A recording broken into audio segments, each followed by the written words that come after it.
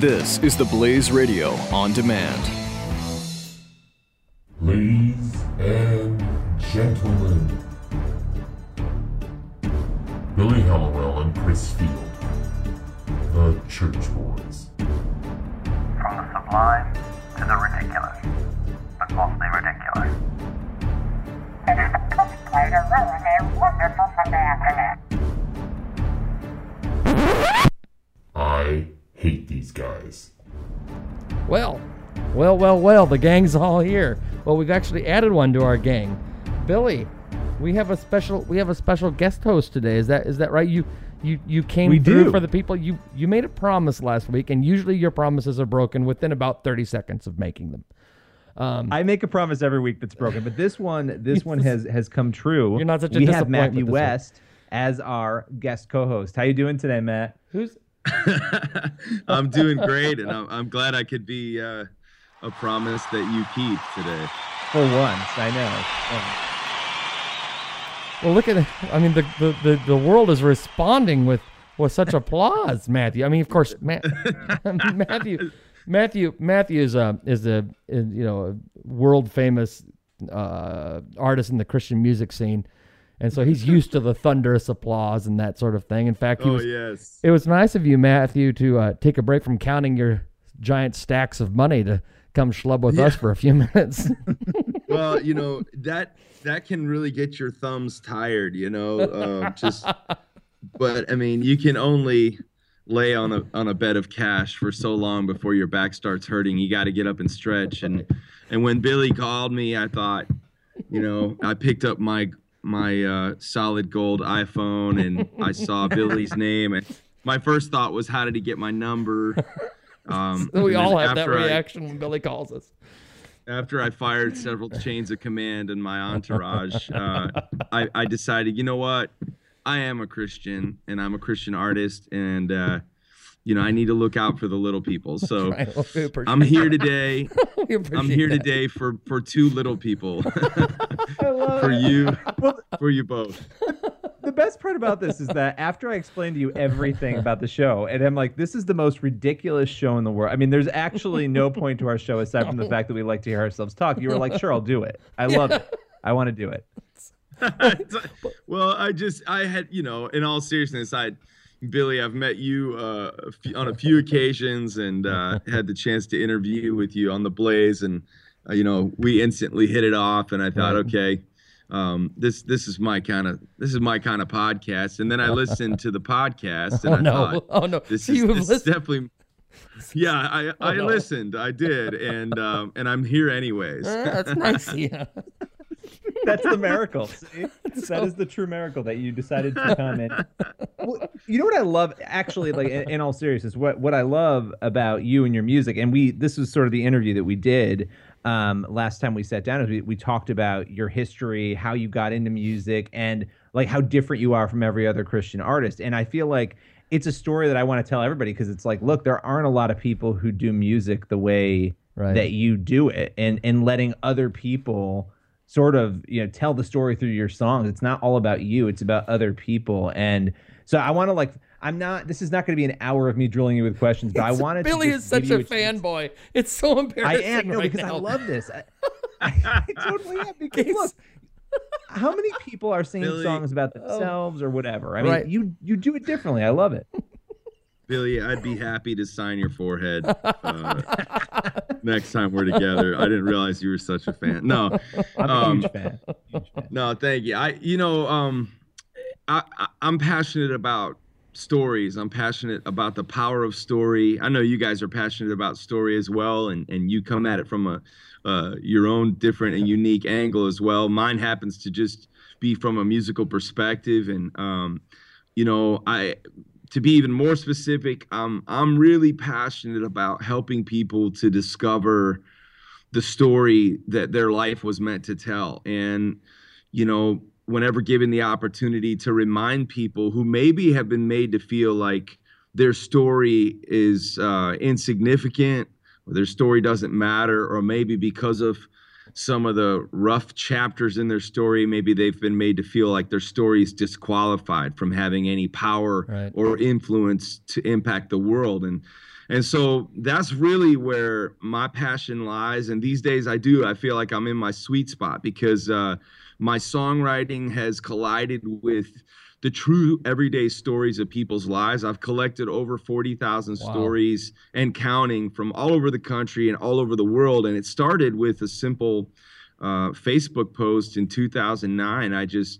I said, hey, I want to write some songs inspired by you, the people who are out there listening to my music. I want you to tell me your story. And the stories came pouring in, and they continue to come in every single day. And now those stories serve as the inspiration for the songs that I write. So I started my career writing songs about my own story because that's what you do. You know, when you're looking for inspiration, you look within. But throughout some different events in my own personal life, I felt like my eyes were constantly being directed outside of myself and to the audience in front of me at each of my concerts, and wondering, well, what a better way to connect with my audience than to actually read their stories and Yeah. write songs for the people that I'm singing to. Wow. So And my favorite part too, the other piece of it that I love is that you don't prank people, but you call people and you sort of like, there were stories you were telling me about how you surprised them. You're like, hey, there was the guy who was a manager at a pizza shop. I remember you told me that story, and Yeah. and how you called him and you were like, pretended to be complaining or whatever, and then he comes to the phone and you let him know that like there was a song you had out that was about his story, which is crazy, that you're willing to tell other people's stories, because so many people don't do that. But then B, that you follow it up by letting people know, which I would imagine makes a pretty big impact on those people's lives. Well, it's been, I think anytime you set out, like, I don't know if you've ever been like on a missions trip to another country, but it's an interesting feeling where, like, I remember stepping off the plane in Haiti, and in my mind on this missions trip I was taking, I'm really gonna go help people. And then I get there and I realize that I was sent there for those people to help me Sure. and open my eyes. And Right. a similar impact has taken place, with these people who share with me their powerful stories. Man, they've impacted my life. And, what I think I've taken away from it is that when we make our lives bigger, when the population of our world, that can quickly be dominated by, me, myself, and I mean, not me, because I'm perfect, but I'm imagining this is a struggle for you two. Definitely, It's a Chris. huge struggle. But when we open ourselves up to become a character in other people's stories, man, our lives become richer and fuller. And so one of my favorite parts is not just the writing of the song inspired by somebody's story, but the surprising of that person or showing up at their house. I mean, one time we drove our tour bus into the driveway of a middle school kid who had been the victim of bullying, and Wow. he got to be a king for the day. And I played a song for his family that I wrote for him, and then he rode to the concert with us on the tour bus. And to this day, we still send each other text messages. Now he's graduated from high school. He and we were actually on Fox and Friends talking about bullying. And so, it's just cool. We try to surprise people in unique ways, and it's kind of like Oprah, but without the free stuff and And the screaming, and the screaming and yelling and that sort of thing. yeah, like ladies and gentlemen, or what's that other show, Extreme Home Makeover? Oh, right, where they're right, like, right, move right, that right, bus. right. It's like we do that, but when they move the bus, it's not a new house. It's just me and my guitar Oh, singing them a What a song. disappointment. It's almost as good. Yeah, Almost as good. yeah, as the almost new as house. good. It's almost as good, but not quite.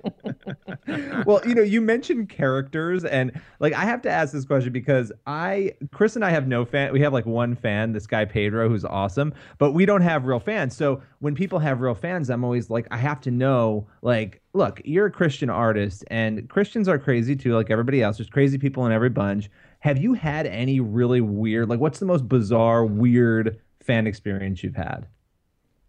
Or have you not had any weird fan experiences? Oh no, I mean, they happen daily. I mean, they have, You see how and most of them. You see that you most hear of this them humble this humble brag coming through. Oh no, well they happen daily. No, I didn't mean like I have like millions of fans. What I mean is like You do though. there's no, not at all. But there's, if I had millions of fans, then I would have sold more records than I. Look, you've been successful. That's the point. And look, you have about 1 million times more fans than we do. So I am dying to, like, has somebody done something? Okay, I want you to share two, like the most creepy one that actually freaked you out, and then the one that you thought was the funniest. Okay, well, here I need look no further than what's happening on my social media pages as we speak. Yesterday, I was in Santa Monica, California for a day off on our tour. I'm walking around with my family. We're heading down to the beach. And guess what I happened to walk by? The original Hotel California. Right. So I took a selfie of myself. Well, I guess that's self-explanatory because that's what a selfie is. I took a selfie with the sign of the Hotel California sign in the background. Right. And then I just posted this short message that said, you can check out anytime you like, but you can never leave. Welcome to the Hotel California. Just as like, because that's like the place. Right. Right. Yeah. Well, if you read my comments on my social media pages on Facebook and Twitter, I've got over 200 comments and people are attacking me saying, right here, Maggie says, very disappointed in you, Matthew West. You should know that I can't believe you would post these lyrics, that you would go there. What? And then some people are like, this is the seedy underbelly of LA. And then there's another person is saying like, this is the Church of Satan. How could you post about this? Is a song. Matthew West, you are the Pope. I know. So people are, half of the people are quoting the rest of the lyrics. Right, The other half are saying, Matthew, we didn't know you were Satan. Or here's one. Did you know that song mentions the fact that they were Satan worshipers? Which, first of all, is totally not true.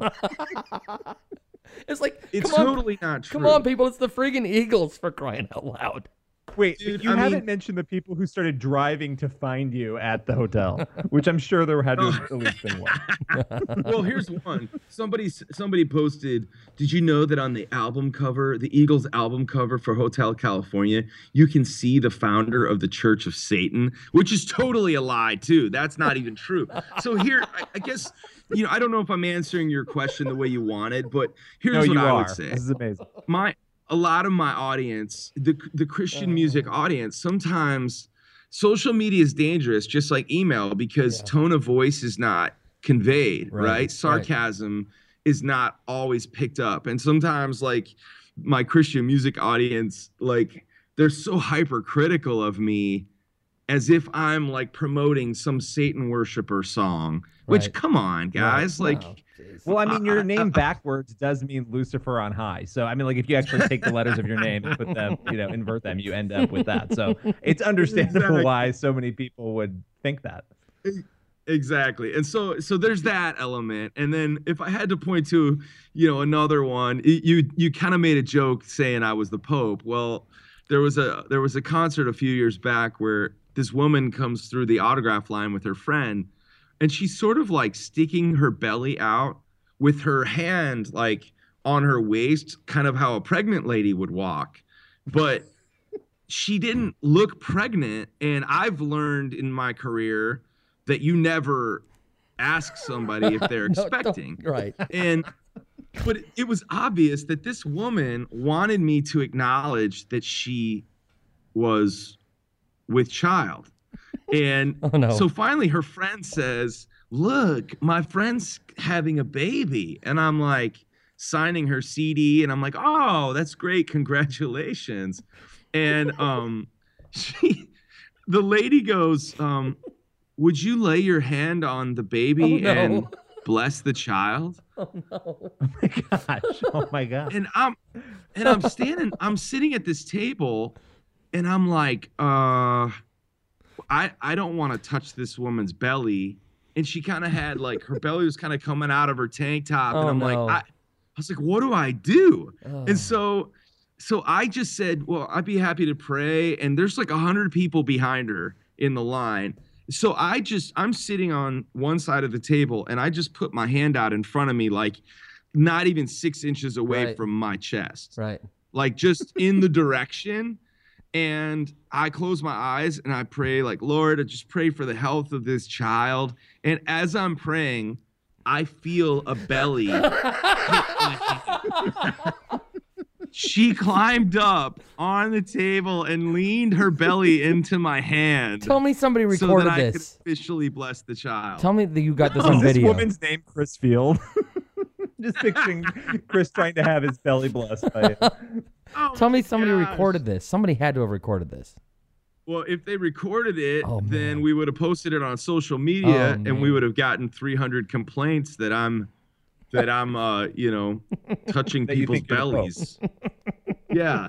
So I'm a Satan worshiper because I Right. quoted an Eagles song, and Right. I'm a belly toucher because some lady walked into my hand. Okay. That is the weird. So there- that That is actually so is a weird. weird story. So I Yeah. so, I mean, Then I'll tell you one other quick right. one. But this lady came up to me after a concert and she said, I'm praying for you and your wife to have a little boy. And I said, oh, okay. Because my wife and I have 2 daughters. uh-oh. Did we lose him? I think we might have. Oh man. Yeah, we did. He didn't want to tell the story. Billy, did you ruin the technology? Let me call him back. No, because I was not the one who called this time. See, All right, that's right. Let's see. I had him. I'll call him back. See if it comes through. This is. There you go, boys and girls. This is how you do a podcast, a professional podcast with a celebrity. I'm calling him. I don't know if it's coming through. Are you getting a little icon on Skype that says I'm trying to call him? yeah, I see it. All right. Maybe they have bad internet over there. Maybe. I don't know. Was sounding good. That was weird. I think he quote accidentally bumped the disconnect button. What do you think? Or his manager did. I his think tour manager. the belly woman found out he Belly was talking woman about came it. in. That's crazy. Can you imagine? I can just like you can picture like a Will Ferrell sketch or something. Where someone just kind of slowly eases the belly into his hand. He said he lost signal, but he's calling back. Okay, He just texted me. That's fine. I expected in this story of the baby's hand to come out and slap Matthew West. So, do I need to stop trying to call him then? Yeah. Hang up. Are you still there? No, I'm not. Yeah, shut up. I'm trying to get this thing to work. There. I just hung up on that one. Do I need to try calling him back or is he calling us back? Yeah, try again. Try again. All right. You think he has signal now? It says he's online. Yeah, I I mean, think so. it's showing up on Skype. Yeah, I think he does. I would call that. All right. Where did he leave off? We got to remind him where he left off. You know how these celebrities are. They lose track of where they were. They got so many things going on. Those dollar bills flashing in their faces. Come on, it's trying to connect, but there's nothing happening here. Oh, he's in the Hotel California. That's where he is. He's stuck there. He can never check out. That's crazy. The people who are coming after him about the Eagles song, People are nuts. they are nuts. Yeah, Pedro, it's not going through. Pedro, you ever start acting that way, we're going to disown you. Maybe we should redo the whole thing, just disconnect. All right, hey. And so I will hang this up and I will call both of you back. Why don't you call me? You there?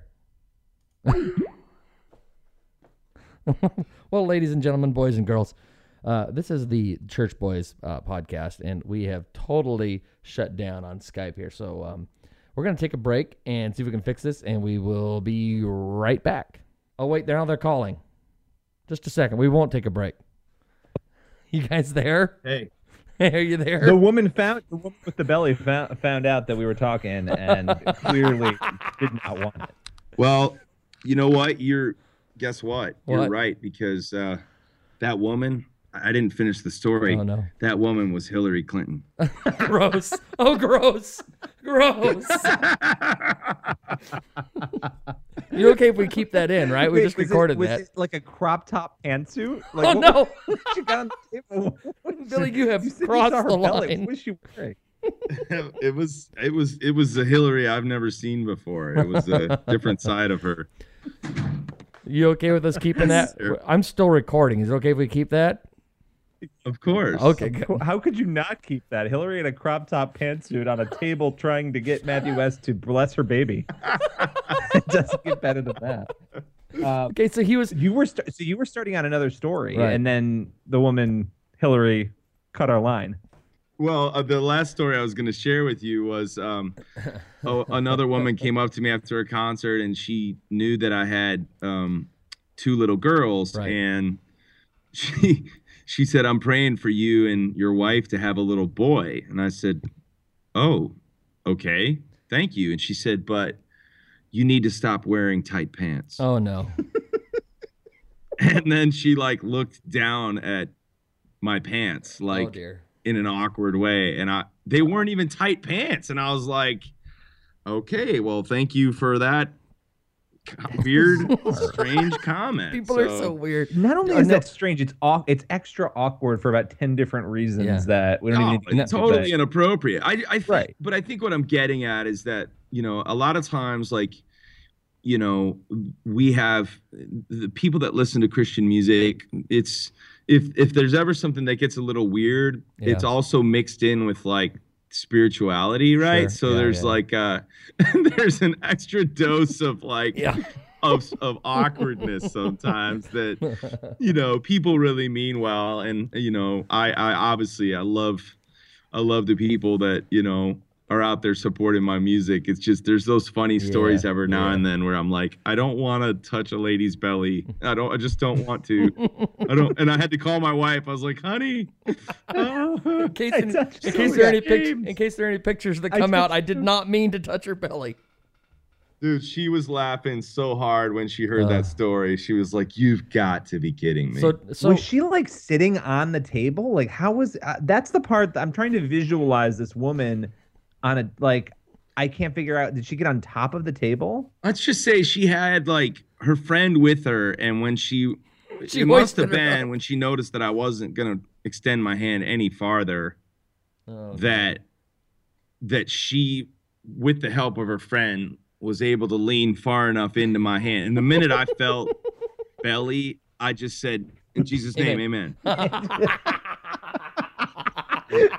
And that was it. That I was was it. telling Billy, I just imagine like a Will Ferrell kind of sketch where you could just they slowly creep up there and suddenly there's belly contact. Oh yeah, it's crazy. Yeah, exactly. It would have been funnier if it was Will Ferrell. You know what I mean? It was just so creepy. If it wasn't an actual person wanting an actual baby blessing. All right, so hey, I don't even know. Like, how do you even transition We're not- out of the we're- belly? well- I don't even know where to go from. Well, we here. have Well, I tried with the Hillary Clinton. Well, that was a really good transition, but I was not I could not let it go. The pantsuit, the crop top pantsuit, and it just brought us right back into it. so let's Oh well, I'm sorry. I want to play. For I think we should talk about Hillary though. I Because do want to talk about Hillary, I but I mean- want to. Hey, Billy, I know you're trying to avoid me playing this, but I got another I phone am. message from your mother. Your mom left a message, and apparently she's a big Matthew West fan. So let's play this. So that I promised her I'd play it. So just a second here. That's great. This is the church boys. Leave a message. Hi, this is Laura Hollowell, Billy's mother, calling again. I'm calling because I heard on last week's show that you were going to be having Matthew West on to guest host. And I just wanted to say how wonderful I think it is that Billy has finally made some useful, kind, handsome, and talented friends. Not like that hack he's been working with on that podcast. I'm so glad that they got rid of that dead weight, that Chris Field character. Oh, he just disgusts me with his stupid jokes and his horrible laugh and his receding hairline and big nose. Oh, terrible. But I also wanted to say, could you please deliver this message to Mr. Matthew West?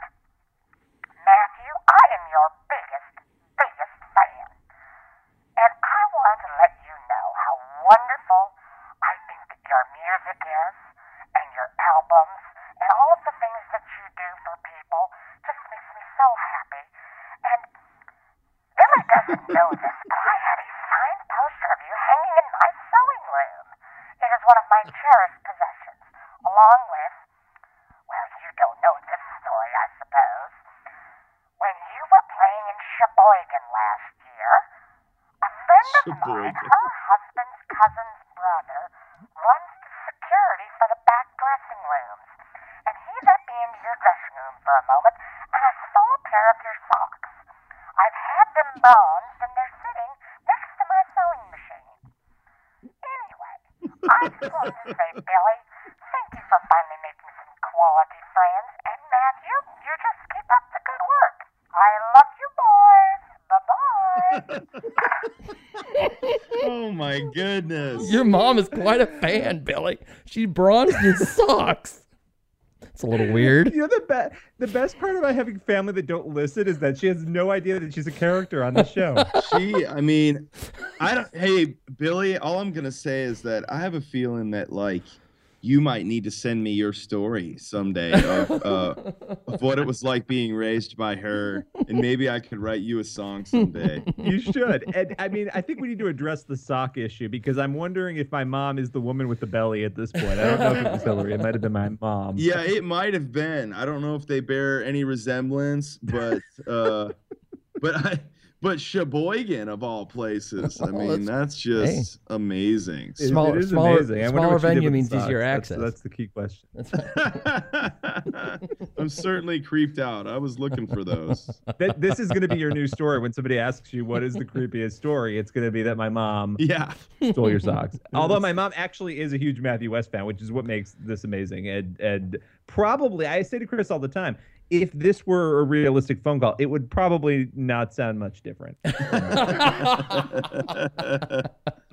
right. So, hey, can we now transition to Hillary, please? Because I'm ready. I'll get to the transition music in just a second.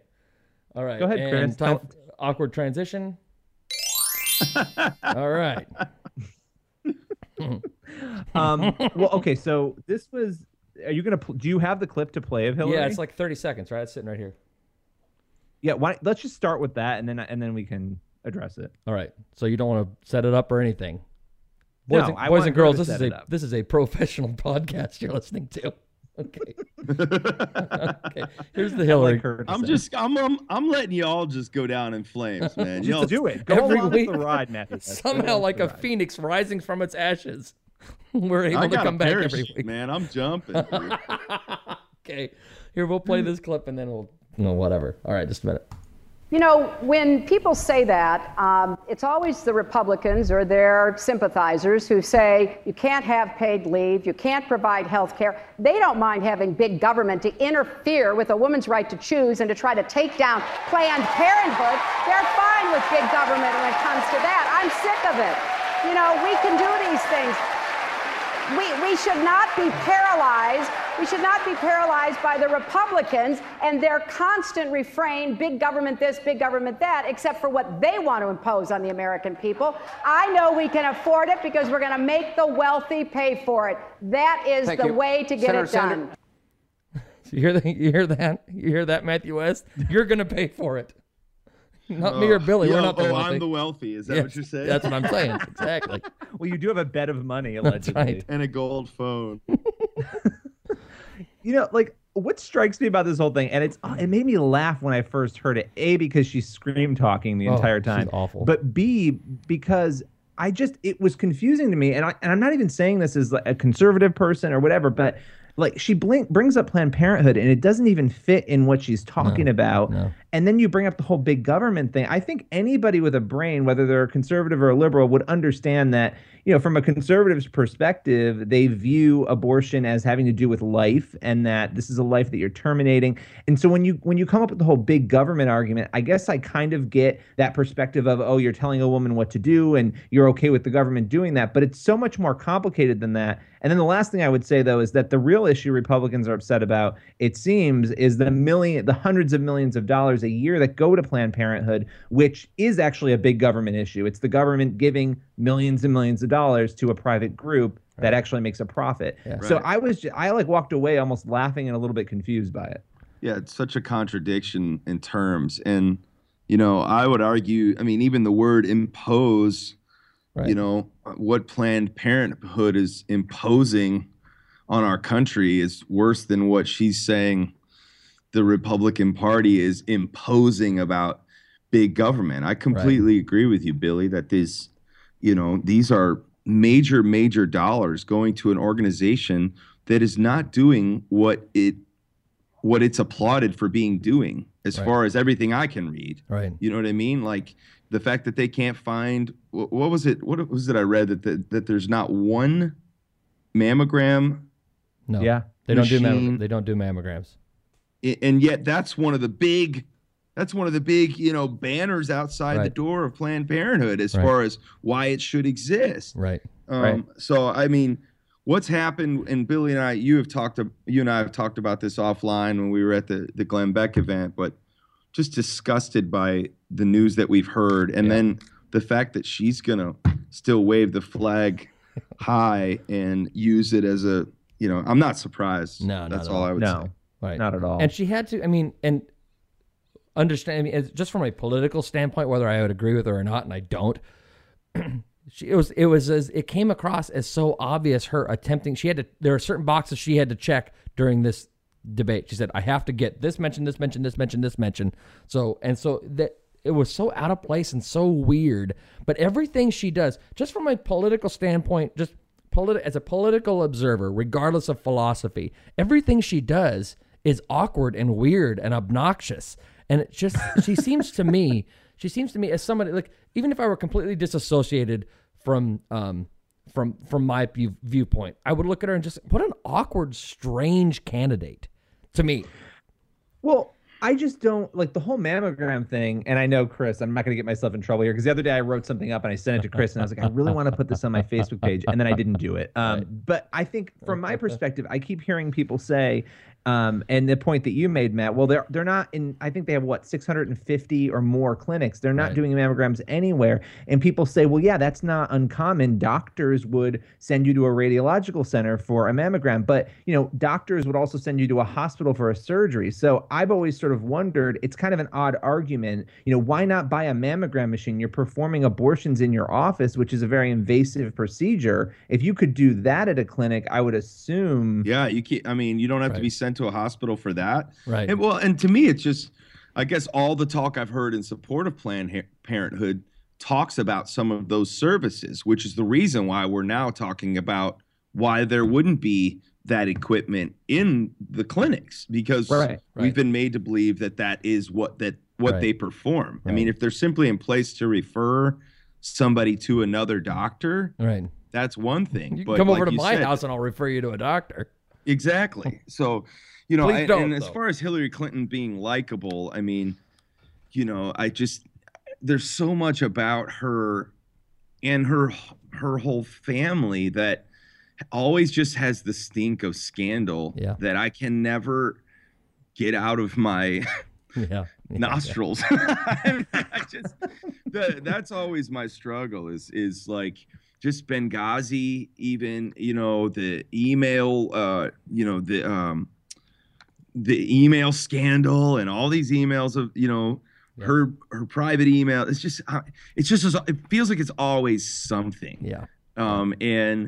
And that, to me, the fact that she could still be a front runner when it's always something. If there was a Republican candidate where it was always something scandalous or rumors of scandals, it just seems like they would be gone in a heartbeat. Yeah. But I don't know. Just that to me, I feel is always a double standard. But I tell you what, man. I mean, if you come out against Hillary Clinton, watch out. And if Billy, if you're scared to make a post about Planned Parenthood on Facebook, I mean, try posting a picture of the Hotel California. That's where you're gonna face real judgment. Hey, you know what? I think that's the best. I think it's great.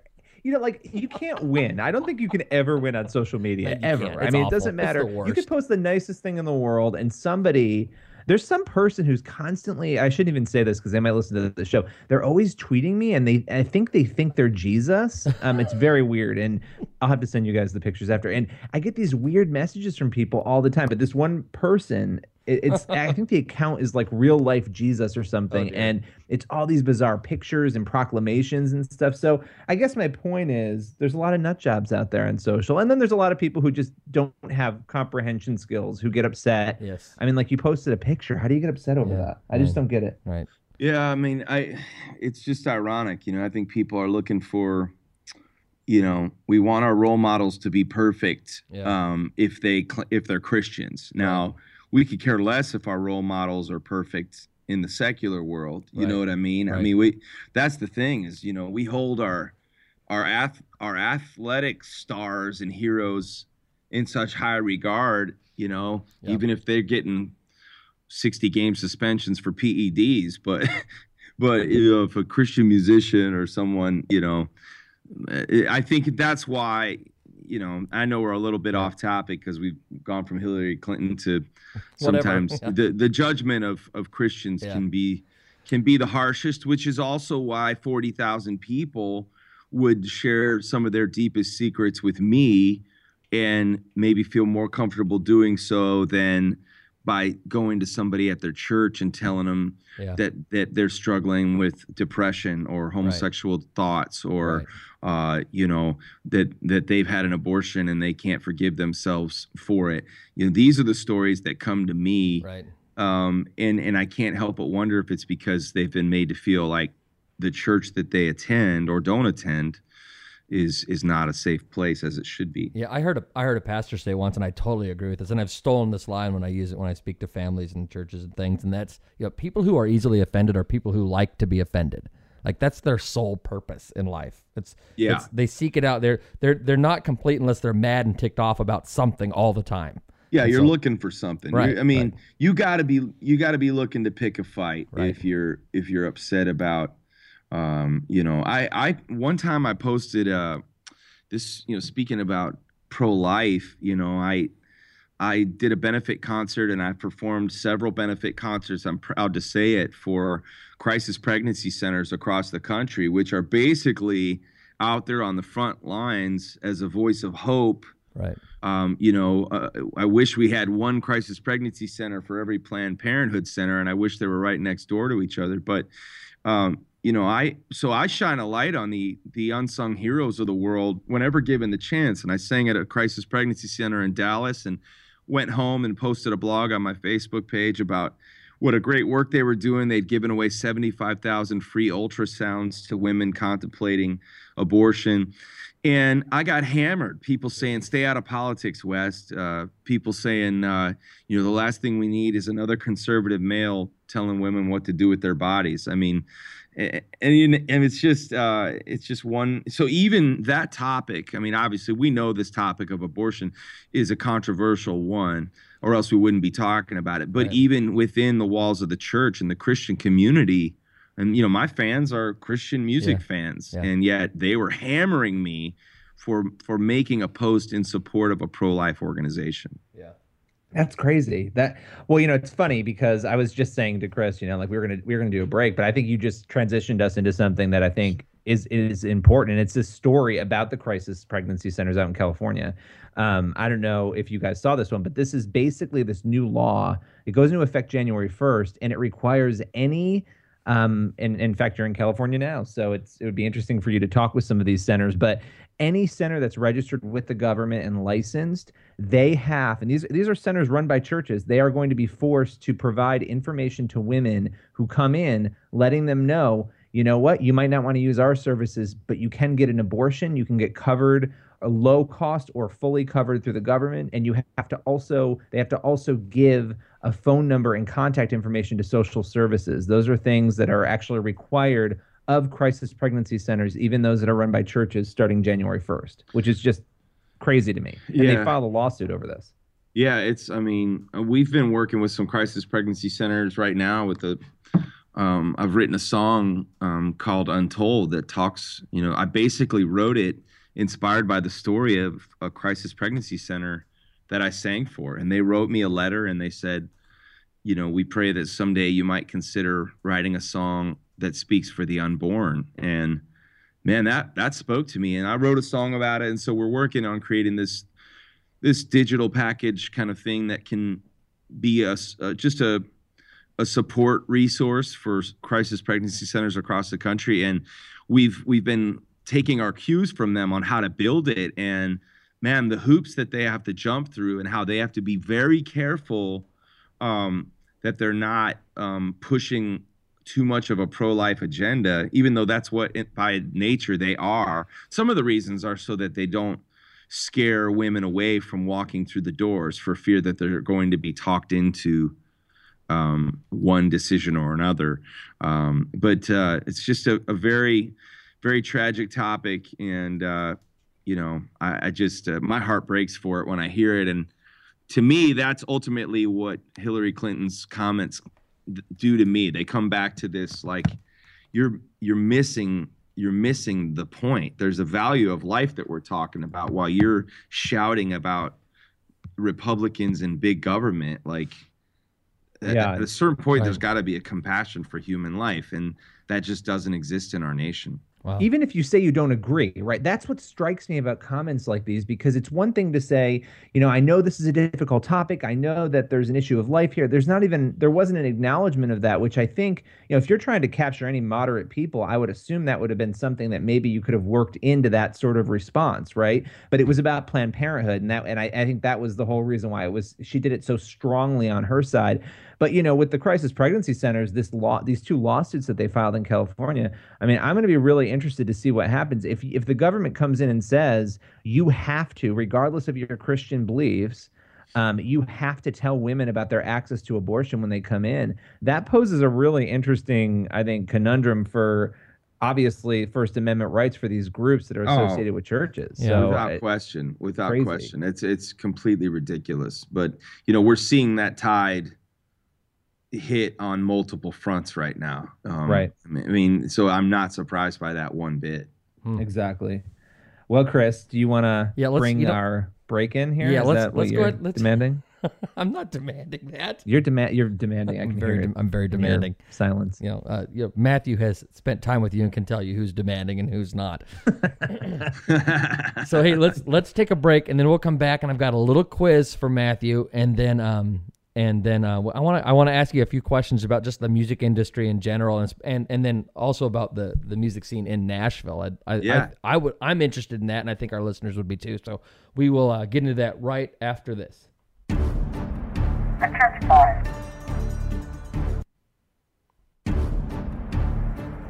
The Church Boys. Man, I hate these guys. So we're back here with Matthew West here at the Church Boys, and he's been kind enough to stick around with us for this whole show and guest host. And I'm hoping that he will agree to replace Billy here on the podcast. Then the ratings will just shoot through the roof. We'll get to tens of listeners by by December. So anyway, Something tells me Billy's mom would actually be in support of that. She would be. I'm sure she would love it. I hate you both. All right. So we've got I have a little quiz here for Matthew. He agreed to do this. And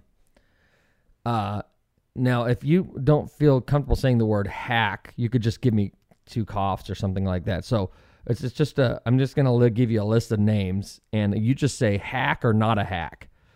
And Man, wow. And if you're not comfortable, you just give a couple coughs if they're a hack or not a hack or whatever. So, all right. So first That's gonna make it a lot better. Okay, first on the list. See, my goal, I told Matthew this when we were getting this set up. My goal is for him to say something that is going to just kill him in the Christian music industry back in Nashville. Thank you. Thank you. all right. I really appreciate the support. You bet. Now, okay, first name on the list. David Crowder, hack or not a hack?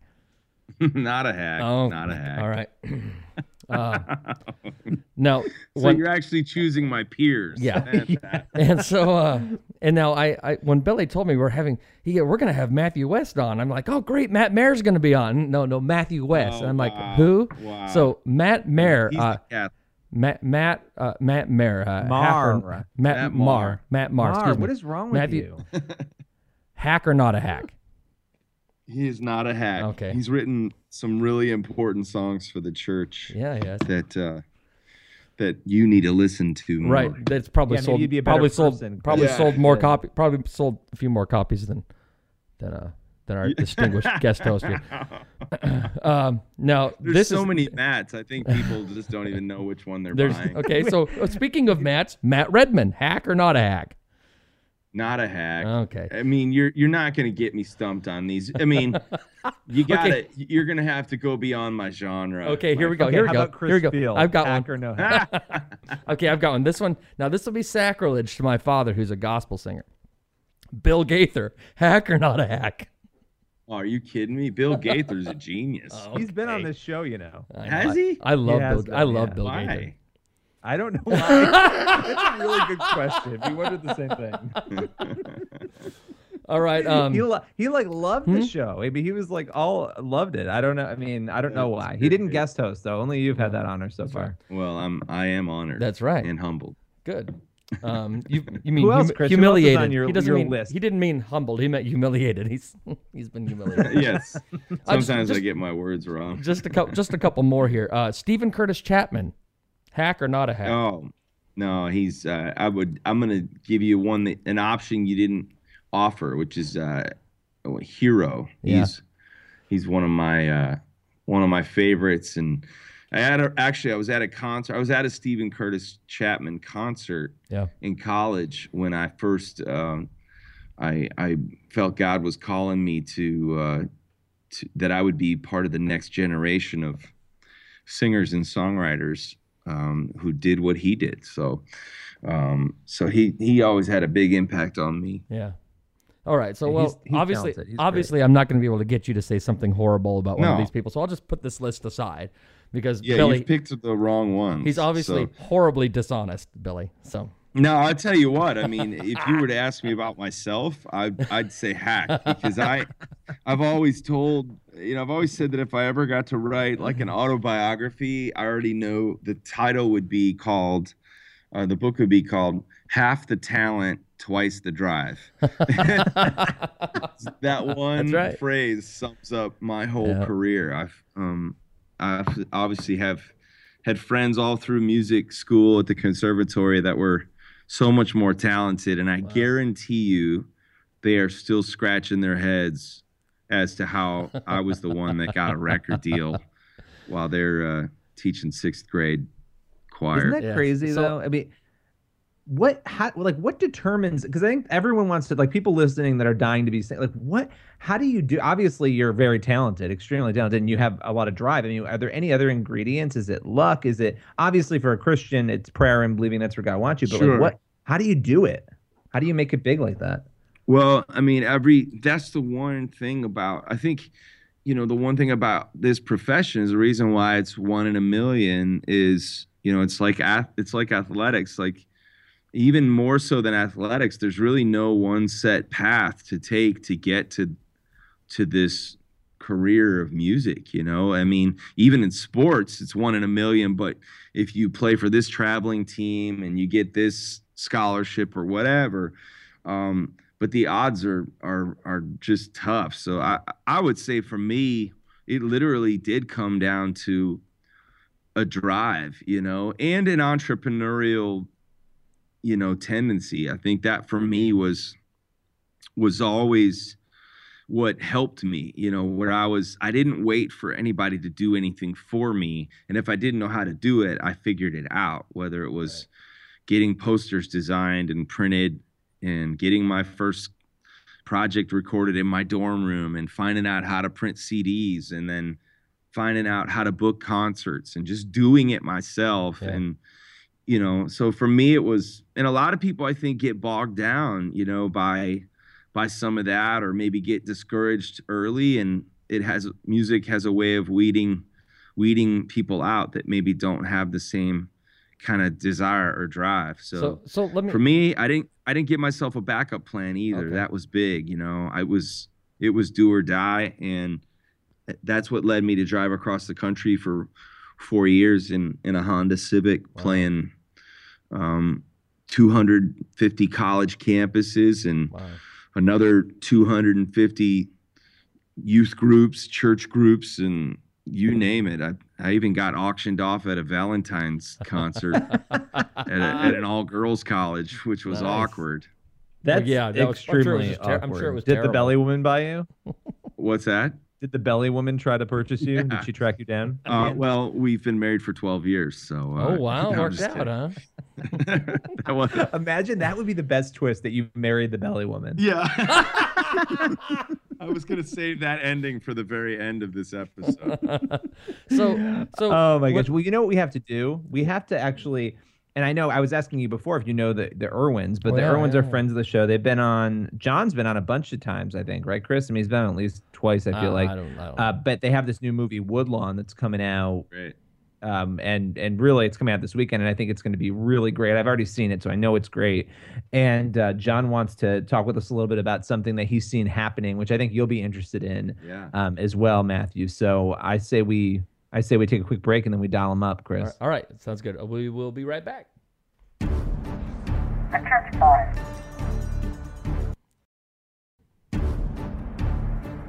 Hello there. I never listened to the Church Boys. All right. Well, we somehow we have kept Matthew West on the line.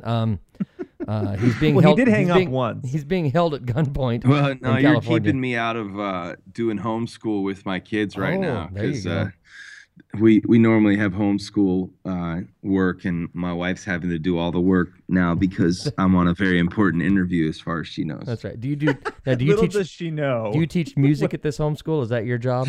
Yeah, I teach me. I'm more of the principal than anything. Like if they're not paying attention, I gotta drop the hammer. That's awesome. So you've got two. That's a fun job. You've got two kids. I've got two daughters, and they're 9 and 6, and they're Wow. on tour with me. And so we're in California today, and Are they usually on tour with you? yeah, when we're on we're on a 40 city tour right now. Okay. So when we go on these bigger tours, they come with us. That's why wow, we that's awesome. homeschool. That's But awesome. we won't always do that. It's just like for a season, and Yeah. then we'll put them in regular school. So we're afraid we're gonna mess them up too much, But Well, at this but age, it's fun. my wife's a great teacher, and they're getting a great life experience, seeing cities and states all across the country. Now, does I know, I'm jealous. Does your I'm wife jealous. does your wife work as part of your career? I mean, she's your wife and she's the mom and that sort of thing. But does she work for the business as well? Well, she basically comes out in the role of parenting, and we work with a nonprofit organization called Compassion International, Right. that we work with, and our audience members are encouraged at the concerts to sponsor a child, and so she helps out with that side of things as well. But mainly, it's just all the homeschool work with the kids, Right, and right. she's always been a great support to me with the music as well. So that's cool. it's great to be together as a family. Honestly, if they weren't with me, I wouldn't be doing 40 city tours across the country, because it's just not worth it to build a successful career and lose your family in the process.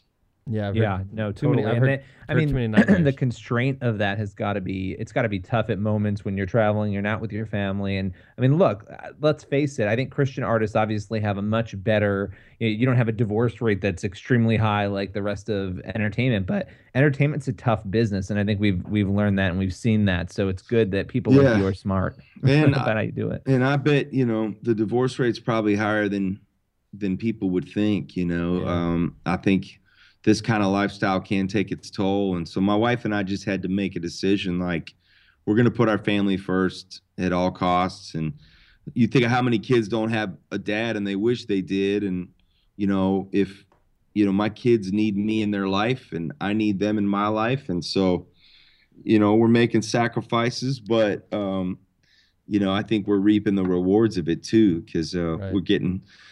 we've become so close as a family. It's really a special thing. So let me ask you a tour question then, and this is a chance for you to promote what you're doing. What big act are you opening for? And then do you have Matt Maher. I don't know how to pronounce all these names. I listen to their music and that's what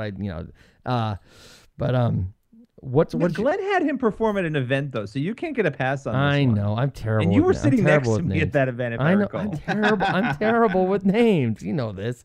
Plus, I'm awful with names, so I Oh. shouldn't even be talking. Anyway, what was I going to say? Oh, so do you have any other acts that are actually traveling with you or maybe warming up with you or performing with you? And then what does your tour schedule look like over the next few weeks so that people can, if they're in the area, can come check it out?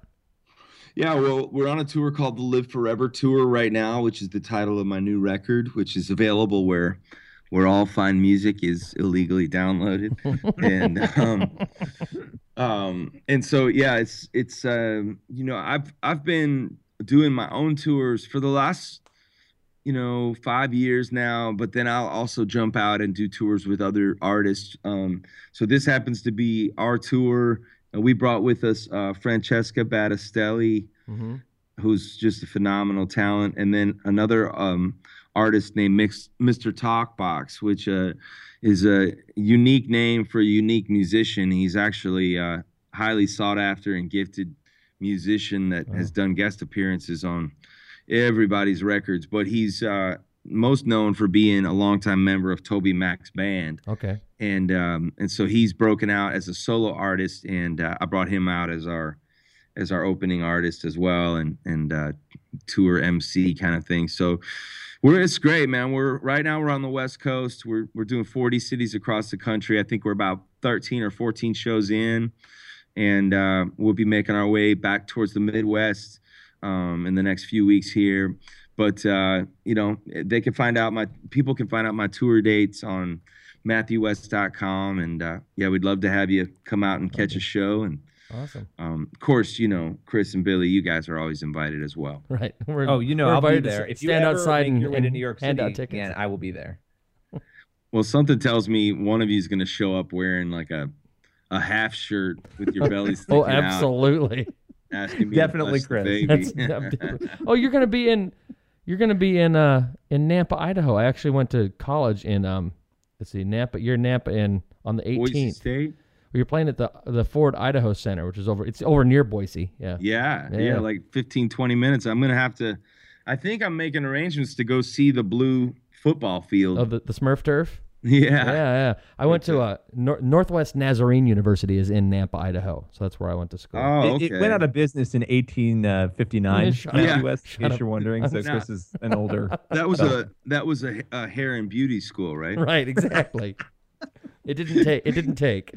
Paul, it wasn't quite Paul Mitchell, but No. Oh my God! You need to come back every week. Yes, he does. Can we please wait a minute? Because yes. for some reason, this other store that I want to talk about, and honestly, like it just makes me sad, which is the proper It doesn't reaction. make me sad.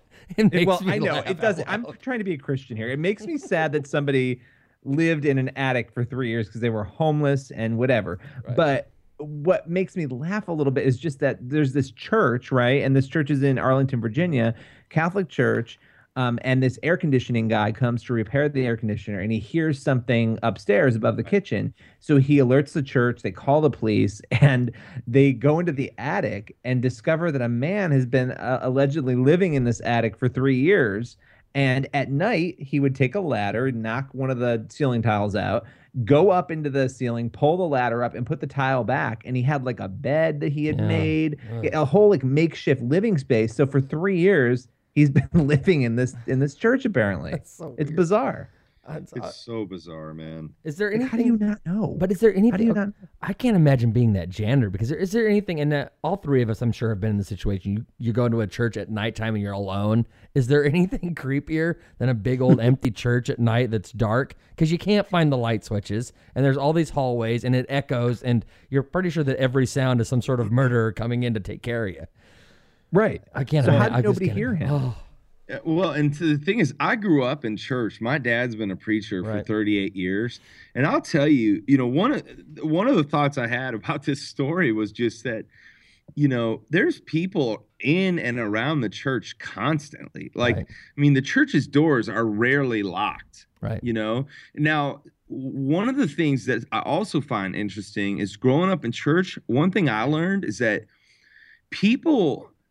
The fact that it's a religious institution and like a church building with stained glass windows oftentimes and a sanctuary, like that does not provide a deterrent for criminals to break in. Like, you'd think they'd go, man, I'm not going to mess with God. I'm not going to break in. But man, we saw people broke into our church on multiple occasions growing up. People stole from the offering.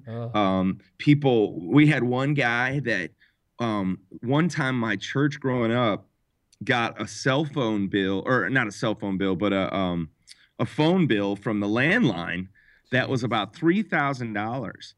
And there was a guy in the neighborhood who had been breaking into the church and making 900 number phone calls to all these, adult hotlines, and had rung up a $3,000 phone bill, and they caught him and arrested him.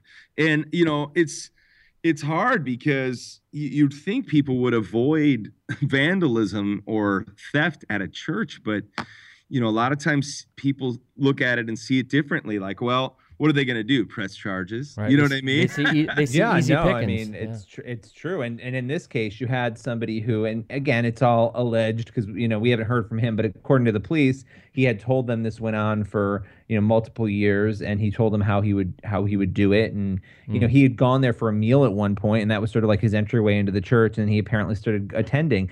It's just funny to me. Like, I kept thinking, okay, where did the ladder come from? How did the ladder...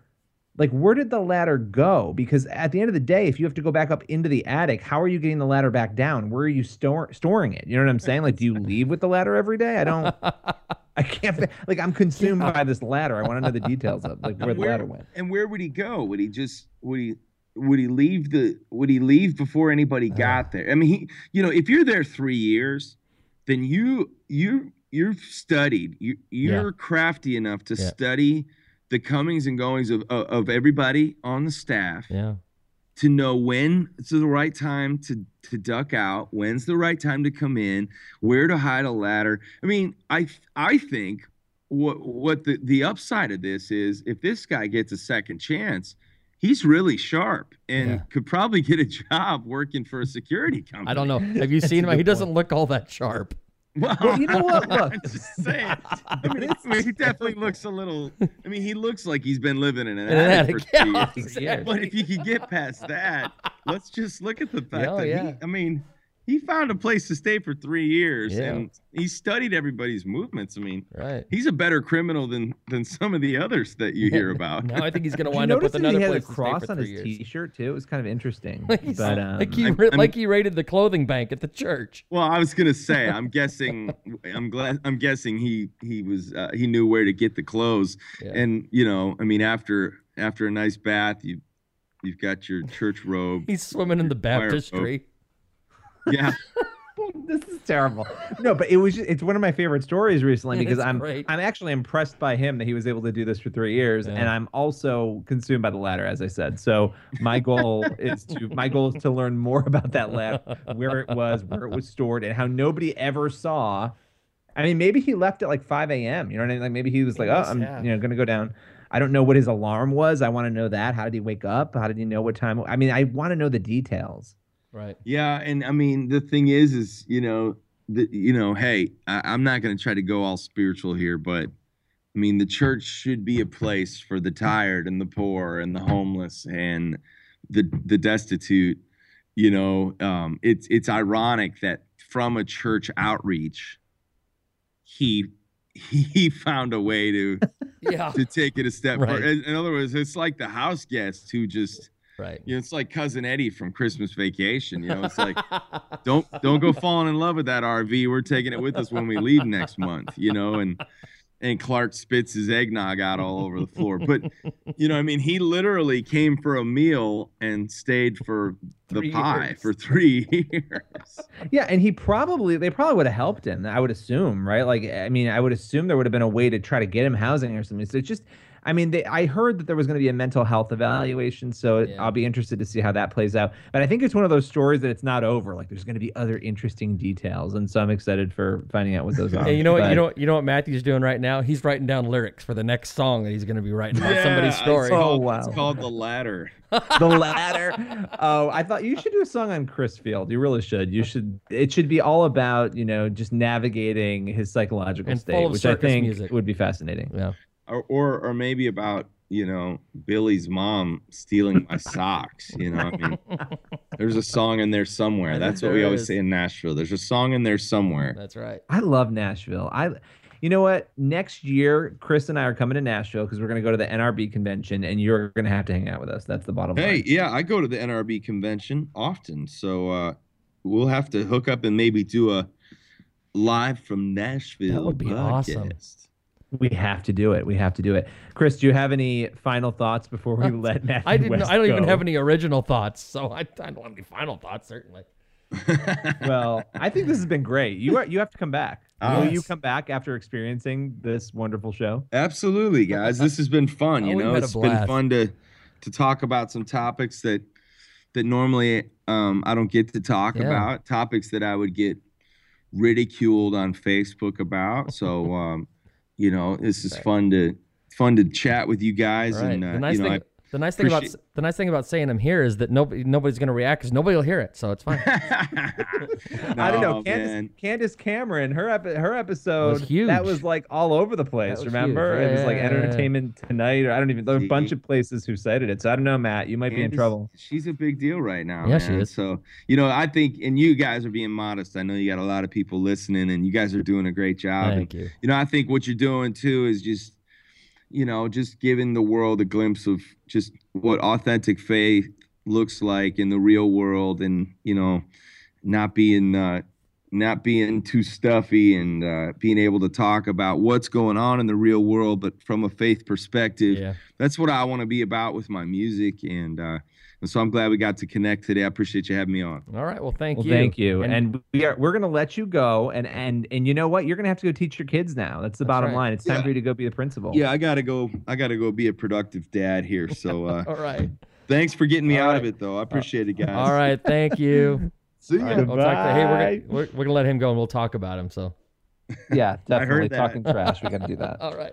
Talk to you later, Matt. Bye, guys. Bye bye. Bye. I think he's out now. Uh-oh. Now I've lost Billy. What are you doing, Billy? Billy's still there.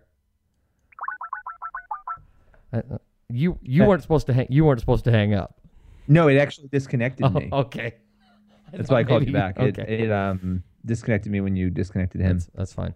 So that was awesome. I hope I thought it was great. Ladies and gentlemen out there listening to this, if you've made it this far, I hope that you enjoyed that. That was a ton of fun. It was great. He seems like a genuinely nice guy. Way to not let the world down, Billy. I know. I told you. And he may have to become a church boy who appears every once in a while. I'd love to have him. Love to have him. I thought he was great. And the last thing we're going to do on this show, this is a longer episode than normal, is we are going to call our good friend John Irwin. So didn't we tease that in the last break and then we didn't do it? Is that what it Yeah, was? so you're going to have to stick it in there. We had, and of course, this will surprise absolutely no one listening to the show right now. We had some technical difficulties during that last break trying to get a hold of the Irwin voice. So, tell you what, we're going to take a break right here, and then we will come back and we will have this interview with which Irwin are we doing?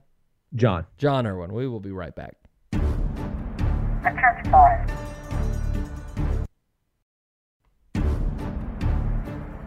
And now, back to the church boys. They're a real pain in my And Billy sits there not speaking again.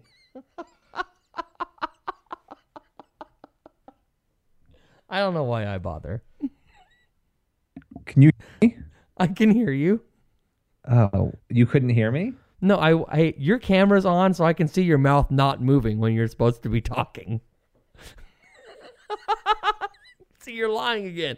I know what you're doing. I know what you're doing, Billy. You're trying to cover your tracks and pretend like nothing's... But you can't. What? You're just playing with... Ladies and gentlemen, do not be fooled by this charlatan. You this don't- purveyor of cheap Me- tricks. You don't. This is what usually happens is I start to get distracted by the enchanting sounds of Satan, and then Squirrel. I lose my space totally, and I don't even know what to do, and that's what happened. Okay, so your job, Billy, was to, when we come back from that break, was to introduce the interview we're having. Now you just couldn't hear me. I mean, Your lips weren't moving.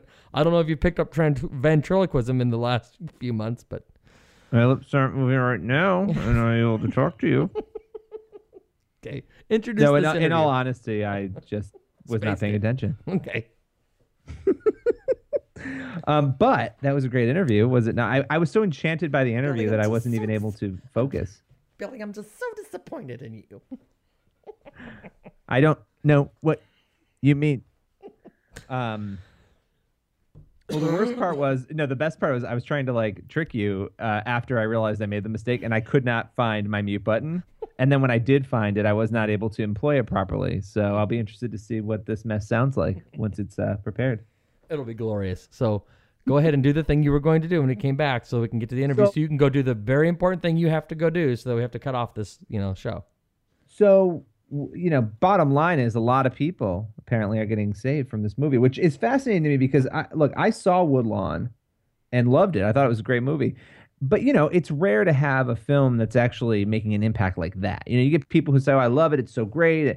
But it really does seem like there's something about this movie that resonates. And I do think it's the events that John was speaking of, the divisive racial events that we've had. What Billy was...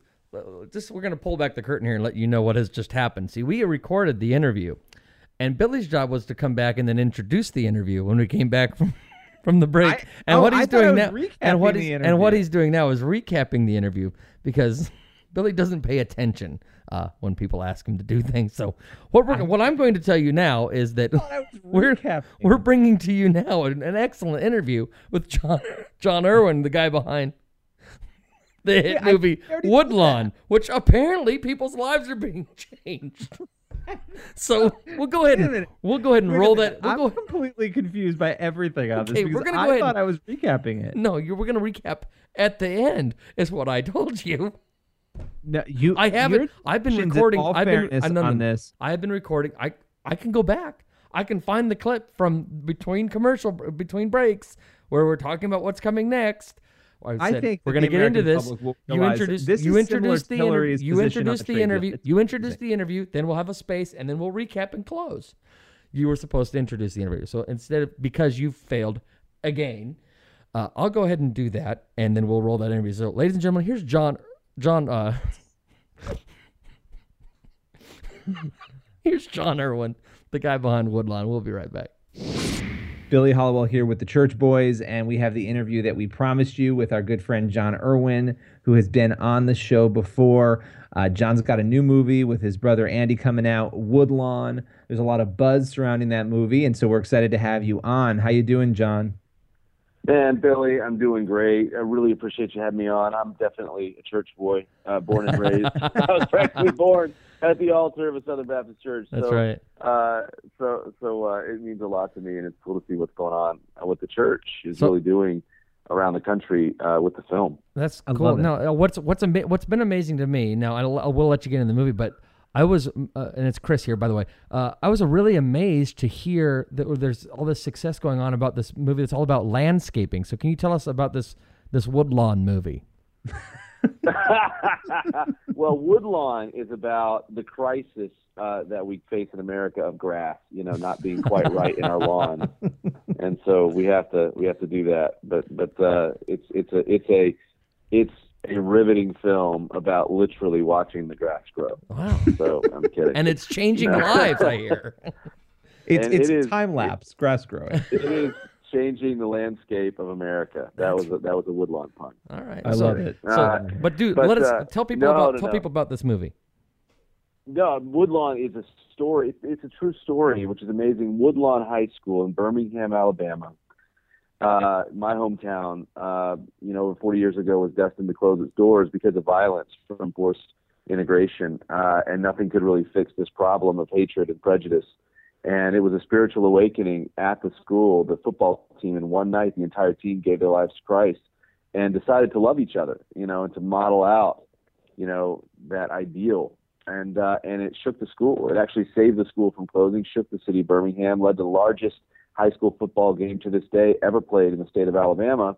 And the city rallied around its first African-American superstar, Tony Nathan, this quiet kid, this quiet, humble kid, but that had a real gift. And somehow, by the city embracing him the city was able to begin to heal again and come back together.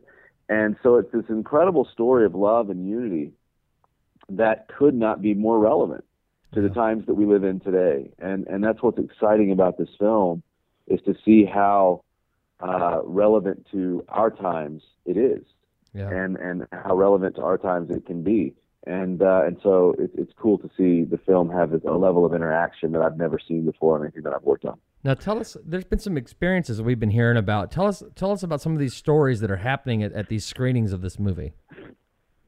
Yeah, that's what's amazing about this, is that, again, one of the pivotal scenes in the movie is when Sean Astin, who this is his first return to football since Rudy, challenges this team to change, to make a decision and change. And this actually happened in Birmingham. And one by one, these players step forward, and then it's a flood of players that decide to dedicate themselves to Christ and to love and to unity. And what's amazing about the film is that when young people see it, when teens see it, we've done some tests all around America. We've let some churches show it early. They want to do what's in the film. So like at Prestonwood Baptist a week and a half ago, I'm born and raised in church all my life, but I've never seen the altar, the front of a church not be big enough in a mega church, not be big enough for the amount of young people that stood and flooded the front to make this decision together as individuals, as teams. And it was hundreds and hundreds of kids. And if that was an anomaly, I wouldn't be talking about it, but that's happening everywhere. Everywhere the film is screened with young people, kids are standing up and making decisions together. And that happened last night. 200 kids stood to their feet, came to the front, made decisions for Christ and for unity. And, Woodlawn is a story of one team in Birmingham, Alabama, and the difference one team can make. Well, imagine if in the social climate we live in America, thousands of teams or schools or classrooms or individual students made this decision of, I'm going to model love and peace and unity in my school and in my life. That could help. That could help in some things that we desperately need help on in America. Are you surprised? I mean, look, I journeyed with you, talked with you, we're friends, and, interviewed you numerous times throughout this entire process, and making the film and getting it out there. And I know what your hopes were, but in seeing 200 people, 100 people at all these different events, young people stand up and this is not a small decision. It's a huge decision to say, I'm going to accept Christ. I'm going to change my life. I'm going to become a Christian.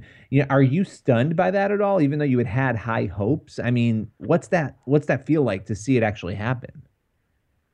Oh, I'm absolutely stunned by it. I remember, watching a documentary about Star Wars, when that film finally showed and they saw the response to it, a lot of the crew were like, who worked on that movie? That's incredible. And that's kind of how I feel, because I had no idea. I hoped that the film would spark a conversation, but I had no idea that the film would spark this kind of visceral, immediate reaction. And I think that's the power of the medium and why we have to be involved, because this is an emotional medium. And I think it's, kids crave what they see, and what they experience and what they feel. And I think that you just can't help but want to be a part of it. And so it's so cool to see that happening, and now to think that it's gonna go nationwide. Oh man, just think of what could happen if coaches, youth directors, pastors, FCA chaplains seize the moment and seize this opportunity, and I'm excited to know what could happen. And I think, the film is entertaining and inspiring. And so, and it's just an undeniable story, and the story does the work. So I'm just kind of the messenger, but I do walk forward with optimism and with hope. But you know what? We're facing a lot of problems in America, but these are problems that we've faced before, and there is a way out, and maybe the way out is to make a decision to love each other. And and one thing about this movie, and again, I haven't had a chance to see it yet, but I'm going to see it. But I've seen the previews and I've read the clippings and all the stuff that's out there, and it fascinates me. But away from the spiritual side, and I know that you can't really divide the two because this is your ministry, but it looks like it is high quality Hollywood movie. Like, you got to go see this kind of stuff. I mean, like John Voight's in it. Have you worked with John Voight before? And if you have or haven't, what's it like working with him? I mean, that's a megastar.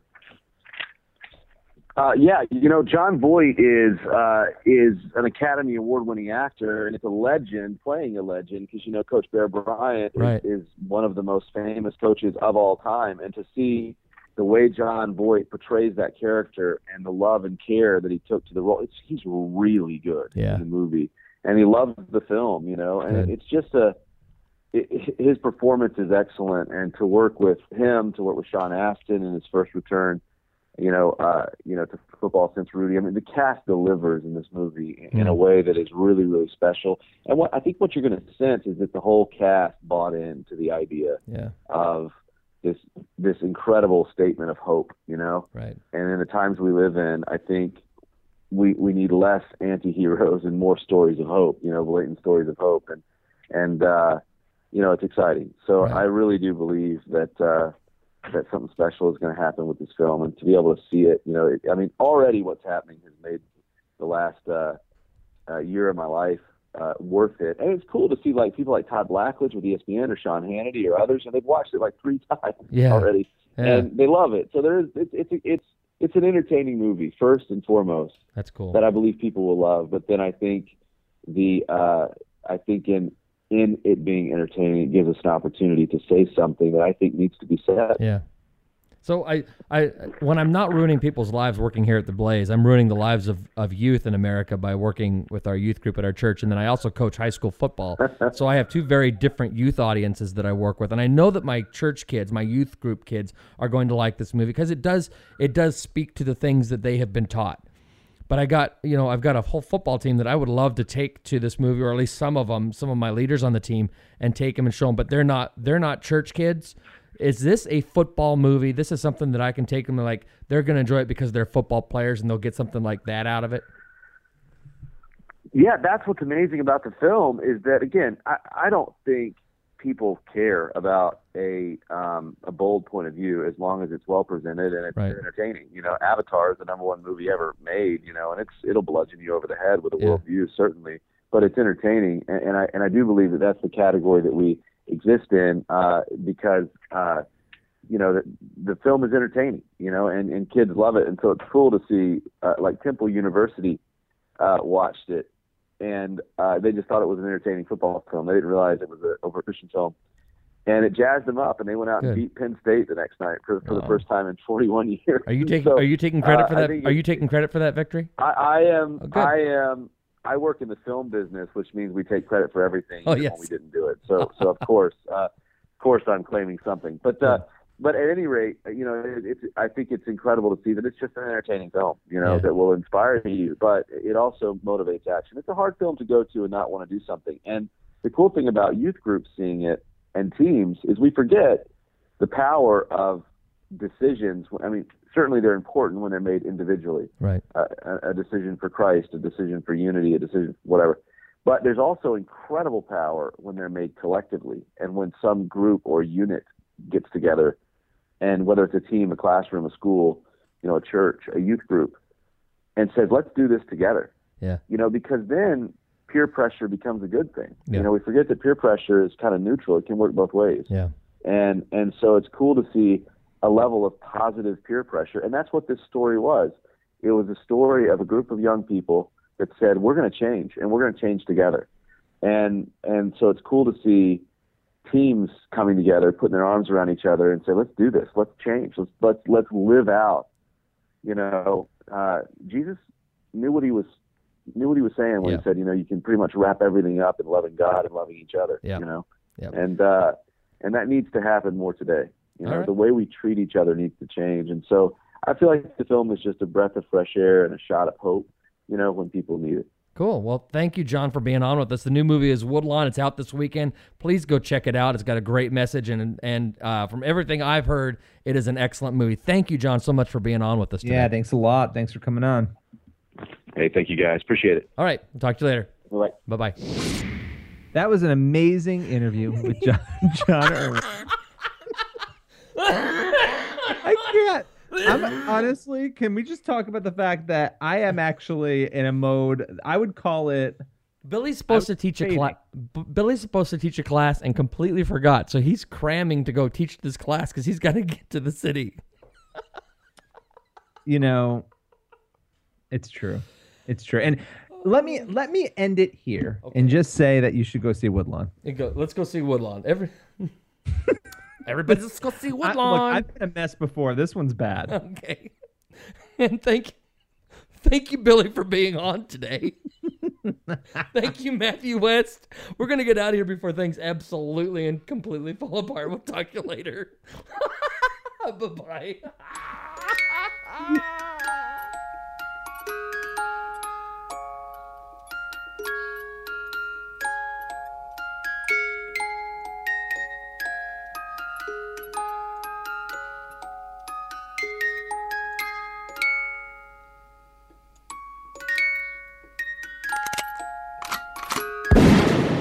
The Church Boys.